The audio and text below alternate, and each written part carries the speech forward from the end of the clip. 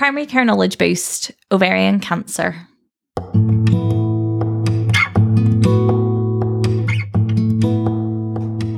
Hello and welcome to Primary Care Knowledge Boost. Today we have a very special episode for you. We're speaking to the absolutely wonderful Dr. Charlotte Badescu, who is a GP, but also works and does a lot of work with a lot of charities related to ovarian cancer and cancer in young people.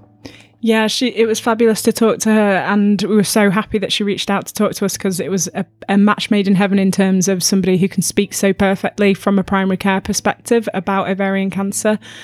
So we primarily cover information around diagnosing ovarian cancer. So we go through cases, and they're sort of real examples with some changes made of cases of ovarian cancer and learning opportunities that highlight some of the most important points about some of the symptoms and spotting it early and just how important that is. So yeah, it's very much focused on the symptoms of ovarian cancer and how to spot it early and what investigations to do when.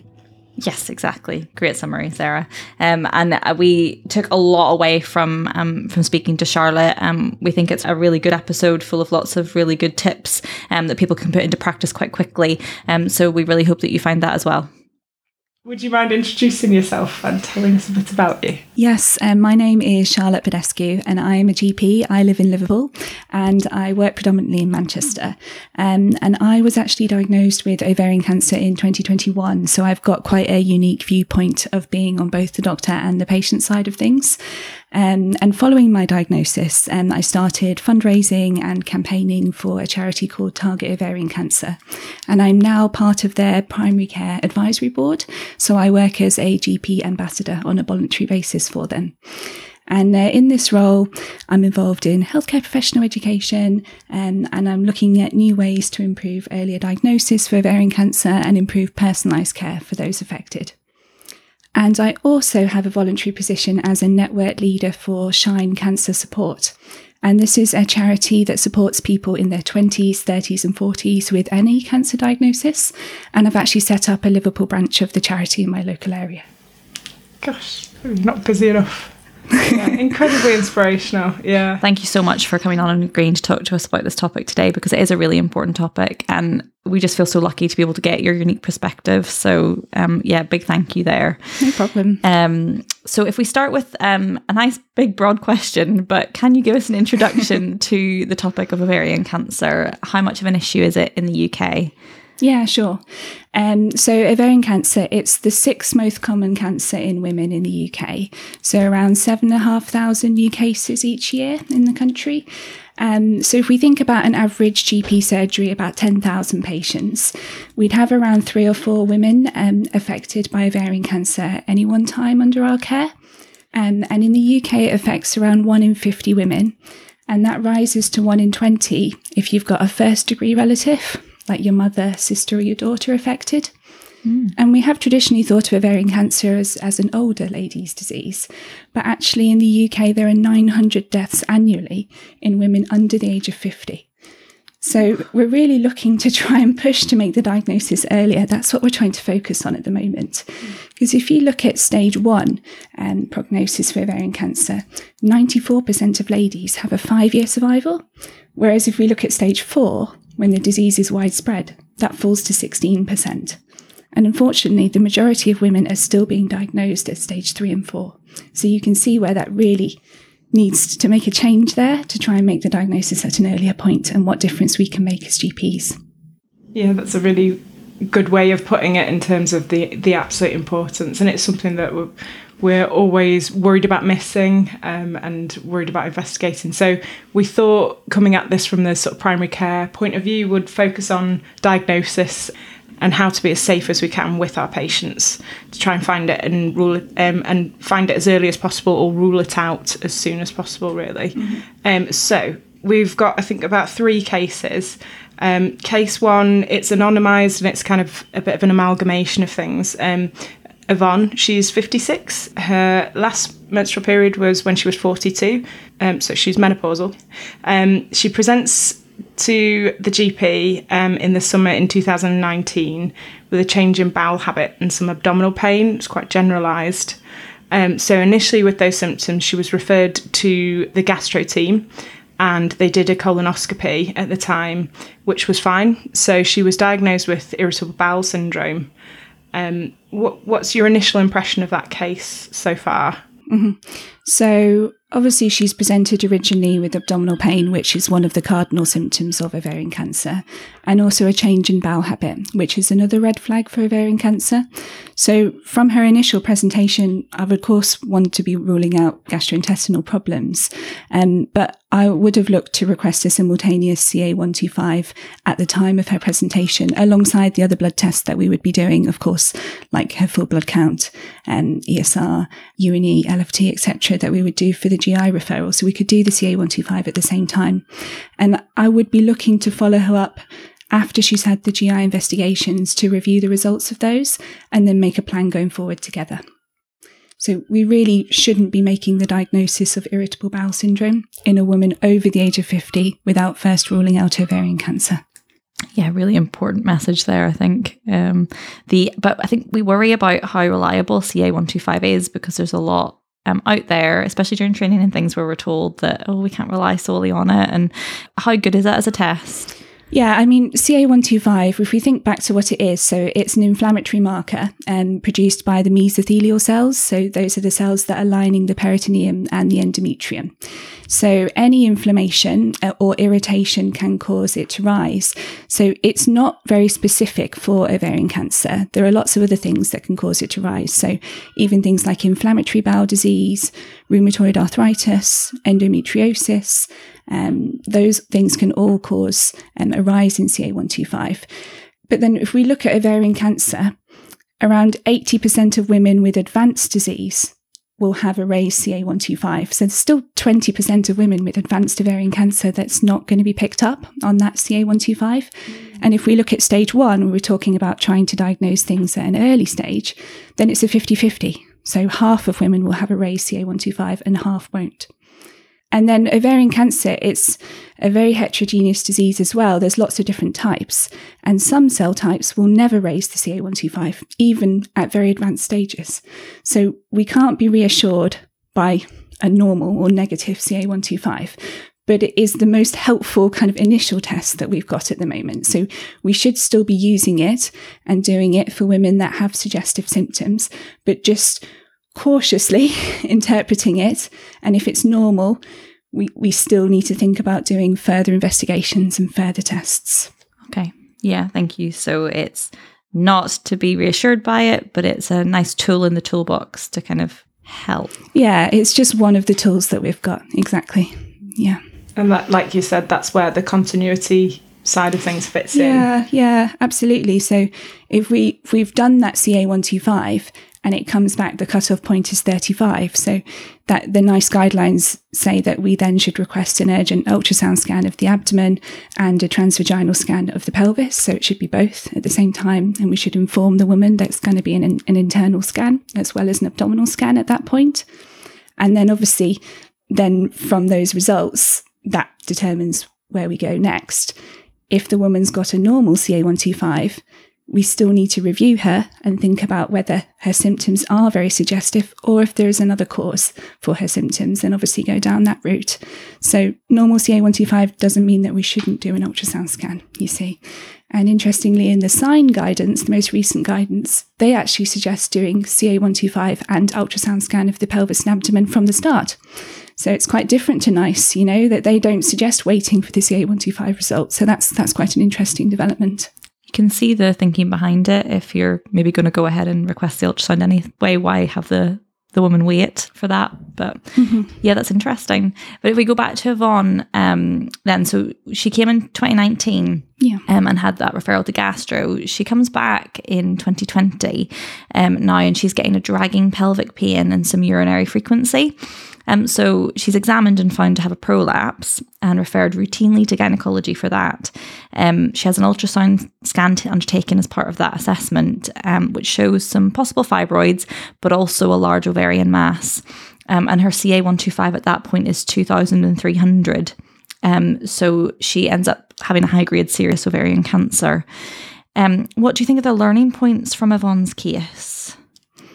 Yeah, I mean, there's so many missed opportunities here with Yvonne's case, where we could have thought to do a CA125. So not just the initial time that she presented to a GP with the GI symptoms, potentially gastroenterology team could have suggested it when she presented there. And then when she came back to the GP the second time with the pelvic pain and the urinary symptoms, those are two other cardinal symptoms of ovarian cancer, could have been requested then. And then, of course, when she was referred to gynecology, on the triage of the referral, the symptoms could have been picked up then and things could have been triaged in a more urgent basis. So she's obviously had her CA125 done after she's had the ultrasound scan, and it's unfortunately shown that now she's got a much poorer prognosis from her point of view. So there's lots of learning points where we could have picked things up earlier. I think bearing in the back of our mind that if a woman is presenting with abdominal symptoms, and we need to move away from thinking about ovarian cancer as solely a gynecological cancer. It's an abdominal cancer presenting with abdominal symptoms primarily. 80% of initial presentation of symptoms in women that are symptomatic with ovarian cancer are of abdominal nature, not of gynecological nature. So we really need to be thinking about this and not just thinking, okay, abdomen, it's either GI or it's urinary. It could be ovarian in nature as well. And I think Yvonne's case really highlights as well that urinary symptoms are another cardinal symptom of ovarian cancer. So if a woman comes and she's of a menopausal age, she's potentially got a prolapse, not necessarily thinking that the urinary symptoms are solely down to her age or down to a benign prolapse, but actually, could they be ovarian cancer? Another thing to mention is that if a woman is seeking our advice about what she's saying is recurrent urinary tract infections. So she's calling up maybe telephone consultation, asking for antibiotics for UTIs. We need to be making sure they definitely are UTIs that we're treating, sending off a urine culture. First time, okay, maybe could be, but second, third, fourth time she's calling up, making sure we're sending off a urine for her and definitely culturing a bug there, because if it's not, then symptoms of recurrent UTI, that would fall into this urinary symptoms section of the cardinal symptom of ovarian cancer. That's really important in a woman over the age of 50, like Yvonne. Yeah. I was just reflecting on the bit that you said near the beginning of that answer about the kind of gastro pathways and things. Is there a move or a thinking in gastroenterology when they see that sort of presentation, negative tests on their end, to do things like the CA125 or prompt kind of a pathway down the gynae route? Yeah, absolutely. On the 2-week wait, lower GI guidelines now, it's recommended that we do a CA125 if a woman's over a certain age and we're referring her on a 2-week wait basis. But of course, not everyone meets the criteria necessarily for a 2-week wait referral, so there isn't necessarily a referral form that we're filling in that's going to jog our memory for that. So this is one of the things that I'm doing as part of the Primary Care Advisory Board for the charity, is that we're working along with systems like EMIS, System 1, Ardens and Gateway C to try and create templates to help GPs and people working in primary care. So that they pop up if we put certain symptoms in to the patient's notes. We're recording, for example, a change in bowel habit or abdominal pain in a woman of a certain age, then it's going to suggest to us to do a CA125 level. So that will be helpful going forward. You're absolutely right. It would be fantastic if gastroenterology and colorectal surgery could consider these things as well. And we're definitely working alongside our colleagues as well to try to create those pathways. But it's a work in progress at the moment. That's brilliant to hear that there's stuff being done, though. That's great. Yeah, those are really good initiatives, definitely.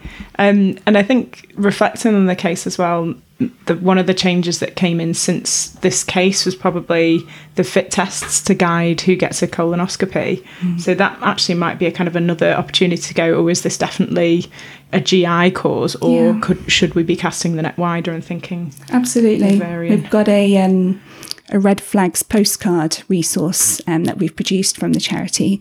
And one of the things it has on it is, are you requesting a fit test? Do a CA125, right. Or are you requesting an endoscopy? Because obviously some GPs have direct access to endoscopy.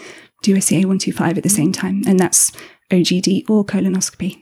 because, of course, abdominal symptoms can be anywhere in the abdomen. It doesn't necessarily have to be lower abdominal symptoms. Yeah. Oh, great. Just thinking generally now, what are the risk factors for ovarian cancer? Yeah, so ovarian cancer, I know we've mentioned that it can affect younger women, but it is generally a disease of women of an older age, so 88% over the age of 45 in the UK. And it's a disease of increased ovulations in a woman's life. So increased risk if a woman started her periods earlier, or if a woman goes into the menopause later in life. If they've never had biological children, if they've not breastfed, and then that also ties in with taking the combined contraceptive pill reduces your risk because obviously stopping you from ovulating. Genetics, around 20% of cases of ovarian cancer have got some genetic link, and the most common cause, as we know, is the BRCA gene that's affected. And then independent risk factors as well. So endometriosis, that's an independent risk factor for a specific type of ovarian cancer called endometrioid. So that obviously should pass through our mind. If we've got a lady who's got a history of endometriosis, we may be thinking more along the lines of this. And then something else that's really important to mention, quite topical, is about HRT as well. So in the NICE guidance for menopause and HRT, it says that we should be discussing with patients that there is a small increased risk of ovarian cancer if we're giving HRT. So it's incredibly small in comparison to other risks. So if you think about a woman taking either estrogen only or combined HRT for less than 5 years, then it's around a 1 in 1,000 increased chance of developing ovarian cancer over that time, and just over 1 if you're taking the HRT for a longer period of time. But of course, if a woman's got a strong family history of ovarian cancer, then we may need to be more cautious with HRT prescription and discuss those risks with her as well. So something to bear in mind. Yeah, absolutely. So case number 2. So we have 45-year-old Nargis. She's come into us with new irregular bleeding and some bloating. She's quite worried that she might be perimenopausal. So we examine her, we check her abdomen and do a bimanual examination and examination of the cervix, and everything looks fine. We check her CA125 and it comes back as 42. So it's a little bit raised. So that prompts us to do an ultrasound of her pelvis, and that's absolutely fine. So there's no masses. What do you think? Where would you go from here? Yeah, so we can see, obviously, she's had the slightly raised CA125, so we've correctly followed the pathway, and we've got the ultrasound scan, and that's been normal. So she's on the younger side, but we still need to bear the possibility of ovarian cancer in the back of our mind. She's got bloating, which is one of the 4 cardinal symptoms of ovarian cancer, and irregular bleeding, so change in bleeding patterns, and it's less common. It's not one of the major symptoms, but it is something that can be caused by ovarian cancer in rare cases. So what I would suggest from here is reviewing Nargis and seeing if there's any other reason that we can find as to why her CA125 may have been raised. So we know that CA125 is much less helpful in women before they've gone through the menopause. So, it may well be that it was taken at the time, for example, of her period, or at the time when she may have been ovulating. Both of those things can affect and push up the CA125. The other thing is that we've already mentioned about endometriosis, pelvic inflammatory disease, for example, or any other inflammatory conditions. All of those could slightly raise it. So are there any of these that are affecting Nargis? And if there aren't, and we're still very concerned about ovarian cancer, then we may want to repeat the level of CA125 in, say, 6 to 8 weeks' time, and make sure we book Nargis in for a review with us, and give her strict safety net advice that if she develops any other symptoms in the meanwhile, to come straight back to us before then. And then obviously on that repeated CA125 level, then we can see, is it falling? That's very reassuring. That suggests that it probably was transient inflammatory. If it's rising, then it would definitely suggest that we need to do further investigations. And obviously that would be now in the hands of gynecology. So at that point, I would definitely suggest referring on a 2-week wait basis to gynecology if it's rising. So that's exactly what we did with Nargis. So no other cause was identified for the raised CA125. So we did repeat it in 6 weeks' time. And the repeat was 70. So because it was rising, we did refer her to gynecology. They did a CT scan, which was negative, but they also repeated her CA125 again, and it was going up to 96. So at that stage, they did a diagnostic laparoscopy, and histology showed fallopian tube cancer. So we just wanted to ask what kind of learning you think comes from Nargis's case. Yeah, so we really need to be thinking about a woman's symptoms and not immediately putting them down to, say, being perimenopausal, because a lot of women can have obviously irregular menses at this time, and bloating can have other causes as well. But it's something that should just raise the question in the back of our mind, even in a woman of this age. And repeating the CA125 is a really helpful resource to do, because really, if it's serially rising, then that really does suggest that there may be something going on in either the ovary or the fallopian tube. And certainly scans can be absolutely completely clear in early fallopian tube or primary peritoneal cancer. And as we say, we're wanting to try to pick things up earlier so things are more easily treatable for women. So this is how we're going to be able to do it, is if we're thinking outside of the box and, suspecting this and doing the test early and then repeating it, like I say, if that is necessary. So yes, a serial rising CA125 level in the absence of anything on the scan is highly suggestive of a malignancy going on that's just outside of the ovary. It's quite interesting, really, because we're moving away now from thinking about ovarian cancer in the traditional way that we've thought about it, because we know that for the most common type of ovarian cancer, so the two cases that we've had so far for Yvonne and Nargis, they've both been high-grade serous, which is the most common cell type for ovarian cancer. And we know now from recent research that the lesion that it starts from is actually in the fallopian tube, and that's where it progresses from. So if we can catch it when it's really early, then we may be able to target treatment and women will have much better outcomes. So it's kind of like thinking about, for example, like a melanoma in situ before it progresses to an invasive melanoma, thinking about it then and treating it early. Yeah, that's really interesting. Yeah, so many learning points so far. So we have case number 3 is you, essentially, if that's okay. Can you talk us through what happened with you? Sure, absolutely. I'm now 33, so I was 31 back in 2021.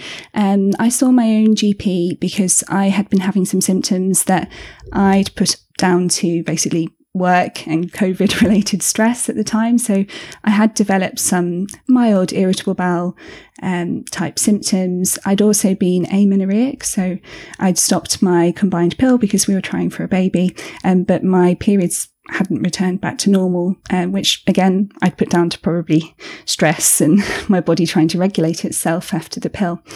And I wondered if there might be an ovulation problem. And my primary concern was about getting pregnant. So I saw my GP at the time. And she actually suggested doing some blood tests, which I went for. It wasn't CA125 at that point. And we were doing it more along the fertility side of things. So when she'd my estradiol levels, they were in the thousands. So they're over 2,000. And my LH and FSH levels were undetectable. So this was a picture that neither I or my GP had seen before. We were a little bit like, okay, what's going on here? We don't really understand what might be causing this. So my GP actually sought some advice and guidance from gynecology, who suggested maybe just repeat the blood tests in 3 to 6 months' time and see if they're settling. And my GP just, obviously, now she's told me that she just had a gut feeling that it didn't sit quite right with her and she wanted to investigate things further. So she actually sent me for an ultrasound scan of my pelvis at that point. She did do a CA125 level on my repeat blood tests, which was normal. So she obviously went down the line of, okay, let's still go on and do the ultrasound scan. And immediately I was diagnosed with a 16 centimetre malignancy that was filling basically my entire pelvis, looked to be originating from my right ovary. So obviously I was straight in under gynae-oncology after that. And thankfully, thanks to my GP, I was able to have treatment, which hopefully so far is effective. So I had early treatment for ovarian cancer, which, I'd be forever grateful to her for thinking outside of the box. And this is why I'm doing the charity work and raising awareness and education that I am doing, because I just want to spread the word. If it wasn't for her, then I wouldn't be in the very privileged position that I am today. Yeah, definitely. You can see as well, whenever you chat through that, the points where another GP could have taken a different pathway and how that outcome would have been completely different for you as a patient. It's really quite humbling to see it in that way. Thank you for sharing that. Sarah has got points, maybe? Yeah, no, I have. I'm just in that reflective moment. It's just I didn't realise it was the estradiol as well, which was quite... So it turned out that I had a rare type. So my type was not the high-grade serous that we've spoken about, which is the most common type, which commonly does send your CA125 up. And my type was a rarer type, which is a hormone-sensitive type of ovarian cancer. So that's why my estradiol level was so high. So just, it's not necessarily going to be a test that is going to be suggested for women with symptoms. I'm not going to go and say do estradiol or FSH LH levels on these women, but if you maybe did get a picture like that back, or you weren't sure, then of course ask for advice, consider doing a scan, and just trust your gut at the end of the day, because that's what really made a difference here. Yeah, it's the suspicion, isn't it? It's the no, I'm not happy. Yeah, such a good skill. Yeah, that's amazing. Yeah. So through the cases that we've gone through there, we've covered a few different potential presentations. We've mentioned about bloating, new bowel symptoms, the prolapse symptoms, urinary symptoms, and the irregular bleeding. Are there any other symptoms that you think would be important to highlight, or any other tips to pass on about being cautious and trying to pick up people early? Yeah, I think we all know about the 4 cardinal symptoms really of ovarian cancer. So if we go over those briefly, so discomfort anywhere in the pelvis or abdomen. So it doesn't just have to be in the area where you would think the ovaries would be. It could be even in your upper abdomen area. Then we've got abdominal swelling or bloating.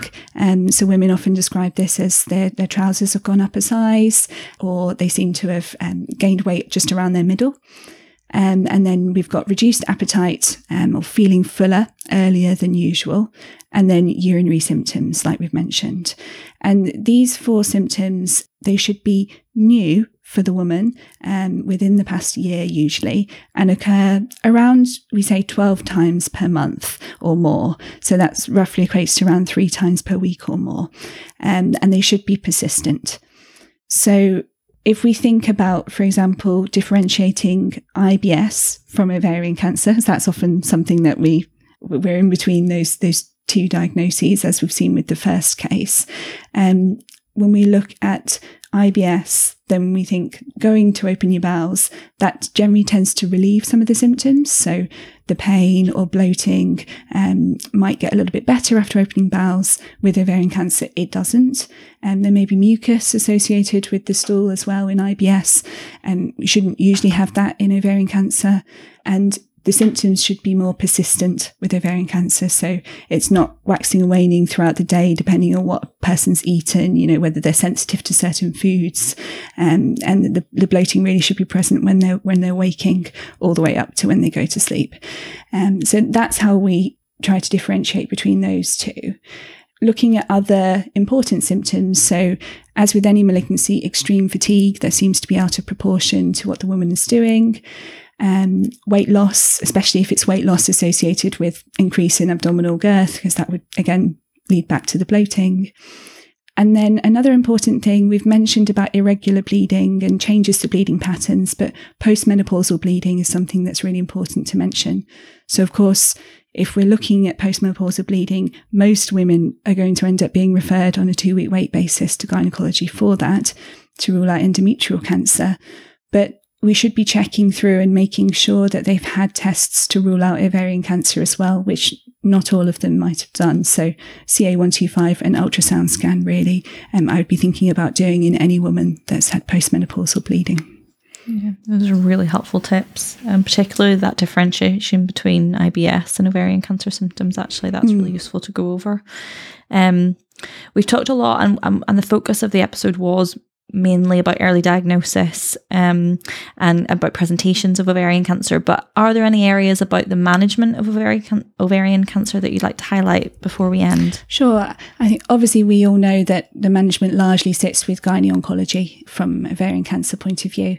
But I do feel that one area, and talking from personal experience as well, that is definitely overlooked, is about the woman's quality of life going forward after she's had that diagnosis and during and after she's had the treatments. And as we've learned now, a significant proportion of women are not necessarily postmenopausal at the time of diagnosis. So we know that the treatments may involve, for example, total hysterectomy, both ovaries removed, chemotherapy, hormone therapy, radiotherapy.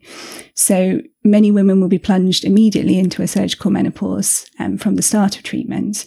And that can be obviously very debilitating and very isolating for women, because they feel like they should be having to cope with these symptoms of menopause because they're lucky to be alive from an ovarian cancer point of view. And even if they've had one ovary removed and one left in, and then they've gone on to have, for example, chemotherapy or hormone therapy treatment, they may enter into a chemical menopause following those treatments. And if they don't, they're absolutely at an increased risk of going into a biological menopause at a much earlier age because they've had those treatments. So it's something to bear in mind from a GP point of view. If a woman's coming and she seems younger than usual and she's had treatment like this in the past and she's coming with menopausal symptoms, really thinking about how we can support her in primary care. So is that about liaising with her oncology team about whether hormone replacement therapy is appropriate for her, or if we've got access to a specialist menopause clinic, can we refer into there? So thinking early about these things, because it really will make a difference to help with these women's quality of life. Now, you mentioned a few charities that you're involved with, and we'd like to hear a bit more about them, but generally, what kind of resources do you want to highlight for practitioners and patients? So through the Target Ovarian Cancer Charity, we have a brilliant set of resources for people working in primary care. So you can access them via the website, so online. There's downloadable leaflets, videos there. We've got our own podcast episodes there. There's also something called a GP network. So if you pop Target Ovarian Cancer GP network into Google, it will come up, and you can pop your details into the form there. We promise not to spam you, but we'll send you lots of up-to-date information and resources and tools to help, guide your practice and try to make things easier for you in primary care about making early diagnosis of the disease. There's also a webinar available via 14 Fish, which I've recently done for free. So definitely have a look on there and get your CPD there. Other things for primary care, for nurses as well. There are resources on there. And we're working on resources at the moment for ACPs and for paramedics as well. Excellent. We'll link to all of that in the episode description as well, so that everyone can get access to all those great bits of resources. And then for patients, if you wanted to hear about, so about signposting our patients to resources. So hopefully their CNSs will do this, but just something to bear in mind. And there's loads of support via the Target Ovarian Cancer website. There's a closed Facebook group for patients as well. And a really helpful resource is about the specialist nurse support line that we have. So these are 3 gynae-oncology ex-clinical nurse specialists that we have working for the charity, and they're available Monday to Friday on the phone lines. So if any patients or relatives have got questions, and that's at any point, it can be pre-diagnosis, while patients are going through treatment, or after they've had treatment. And they're there really as support. They're extremely knowledgeable about treatment, side effects, clinical trials. So please guide your patients to that resource as well. Is that for all of the UK or England? Yeah, that's for all of the UK. Yeah, so it's a really, really helpful, underused resource. And then if just one mention as well, if you do have any younger patients that have got a cancer diagnosis, and of any cancer, not so it could be male or female, in their 20s, 30s or 40s, then please direct them to Shine Cancer Support, to the website, Facebook, Instagram, and we've got a podcast as well called Not Your Grandma's Cancer Show, which is a really, really, they're all great resources, and they can link younger people in with others, because it can be such an isolating experience having a cancer diagnosis at a young age when you're still, you've got a future ahead of you with work and family and relationships. So lots of quite unique challenges about having a diagnosis at this age. And that's where that charity really, really helps as well. Brilliant. So just to sum up for everyone then, Charlotte, what would you say are the learning points that you want the listeners to take away from our chat today? I think we need to move away from thinking about ovarian cancer in the archaic terminology of silent killer, as it's often been known in medical textbooks of the past, and understand that it really does present at an early stage with significant symptoms. And we really need to be thinking about those when a woman does present with any of those symptoms, and joining the dots between consultations. So if she's come 2 or 3 times over the last year or 2, let's link those together and let's have a think, and just bear it in the back of our mind. Definitely never diagnosing IBS or overactive bladder in a woman over the age of 50 without first ruling out ovarian cancer. And yeah, if you have a woman and she's got unusual symptoms and you've got a gut feeling and it just doesn't seem right, then do get on and do those further tests and refer on if you're still unsure, because we have such a unique position as GPs. We know our patients, and we shouldn't underestimate our power to truly be able to change a life, which is, I'm so lucky that my GP did that for me. So I just want to spread that word. That's amazing. Thank you so, so much, Charlotte. No problem. So Lisa, now it's just us. In fact, it's the next day after we recorded that episode with Charlotte, which was utterly amazing and has been very much in my mind since. What are your learning points from the episode? I agree. I definitely have been thinking about it a lot since yesterday. I just think that she's such an inspirational woman. I can't believe the amount of work that she's been doing, all the things that she's managed to progress, the platform that she's created. It's just really incredible. And I guess in terms of ovarian cancer, there's so many things I wrote down.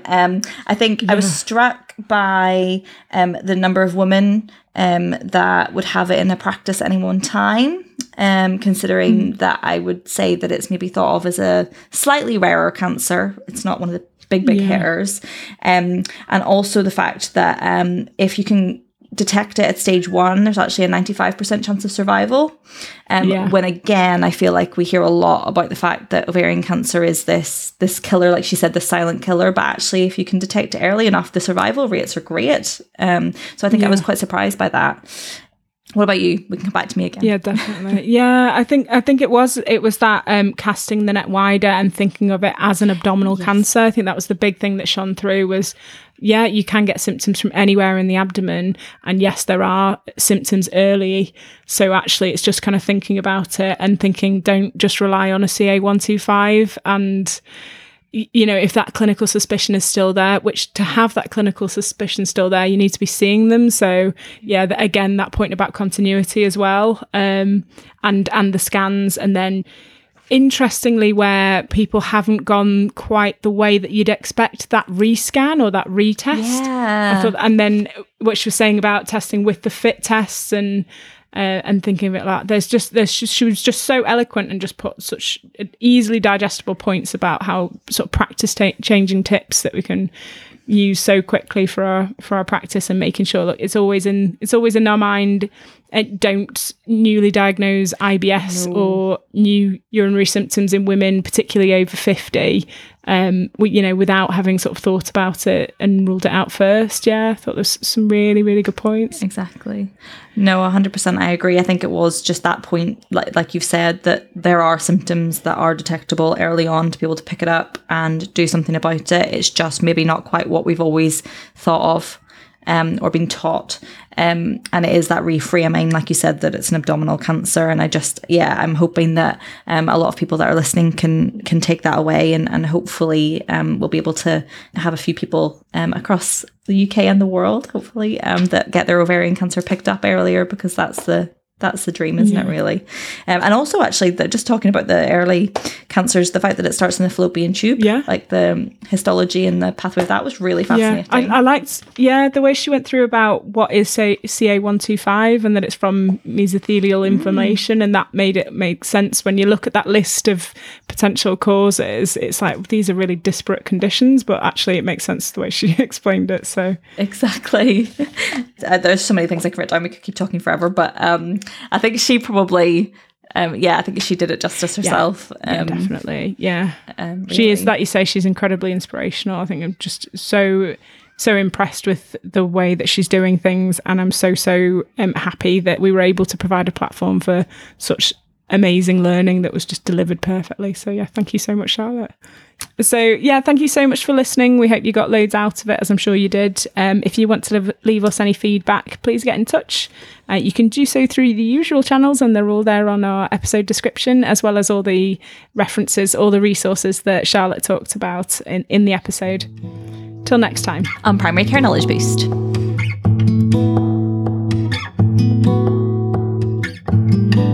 This podcast has been able to continue to date due to the support of GP Excellence, Wigan Borough CCG, Greater Manchester Training Hub and the GP Fellowship Programme, as well as Greater Manchester Health and Social Care Partnership. Just a friendly reminder that these podcasts are for healthcare professional education and shouldn't be used for medical advice by the general public. They were recorded in Greater Manchester in 2022. Guidelines can vary by location as well as over time, so always check for up-to-date local and national guidelines before you make any treatment decisions. The content is based on our interviewee's opinion and interpretation of current best practice. It's your responsibility to use your clinical judgment before applying or relying on information solely from this podcast. Check out the episode description for full details and any links that we've mentioned in the episode.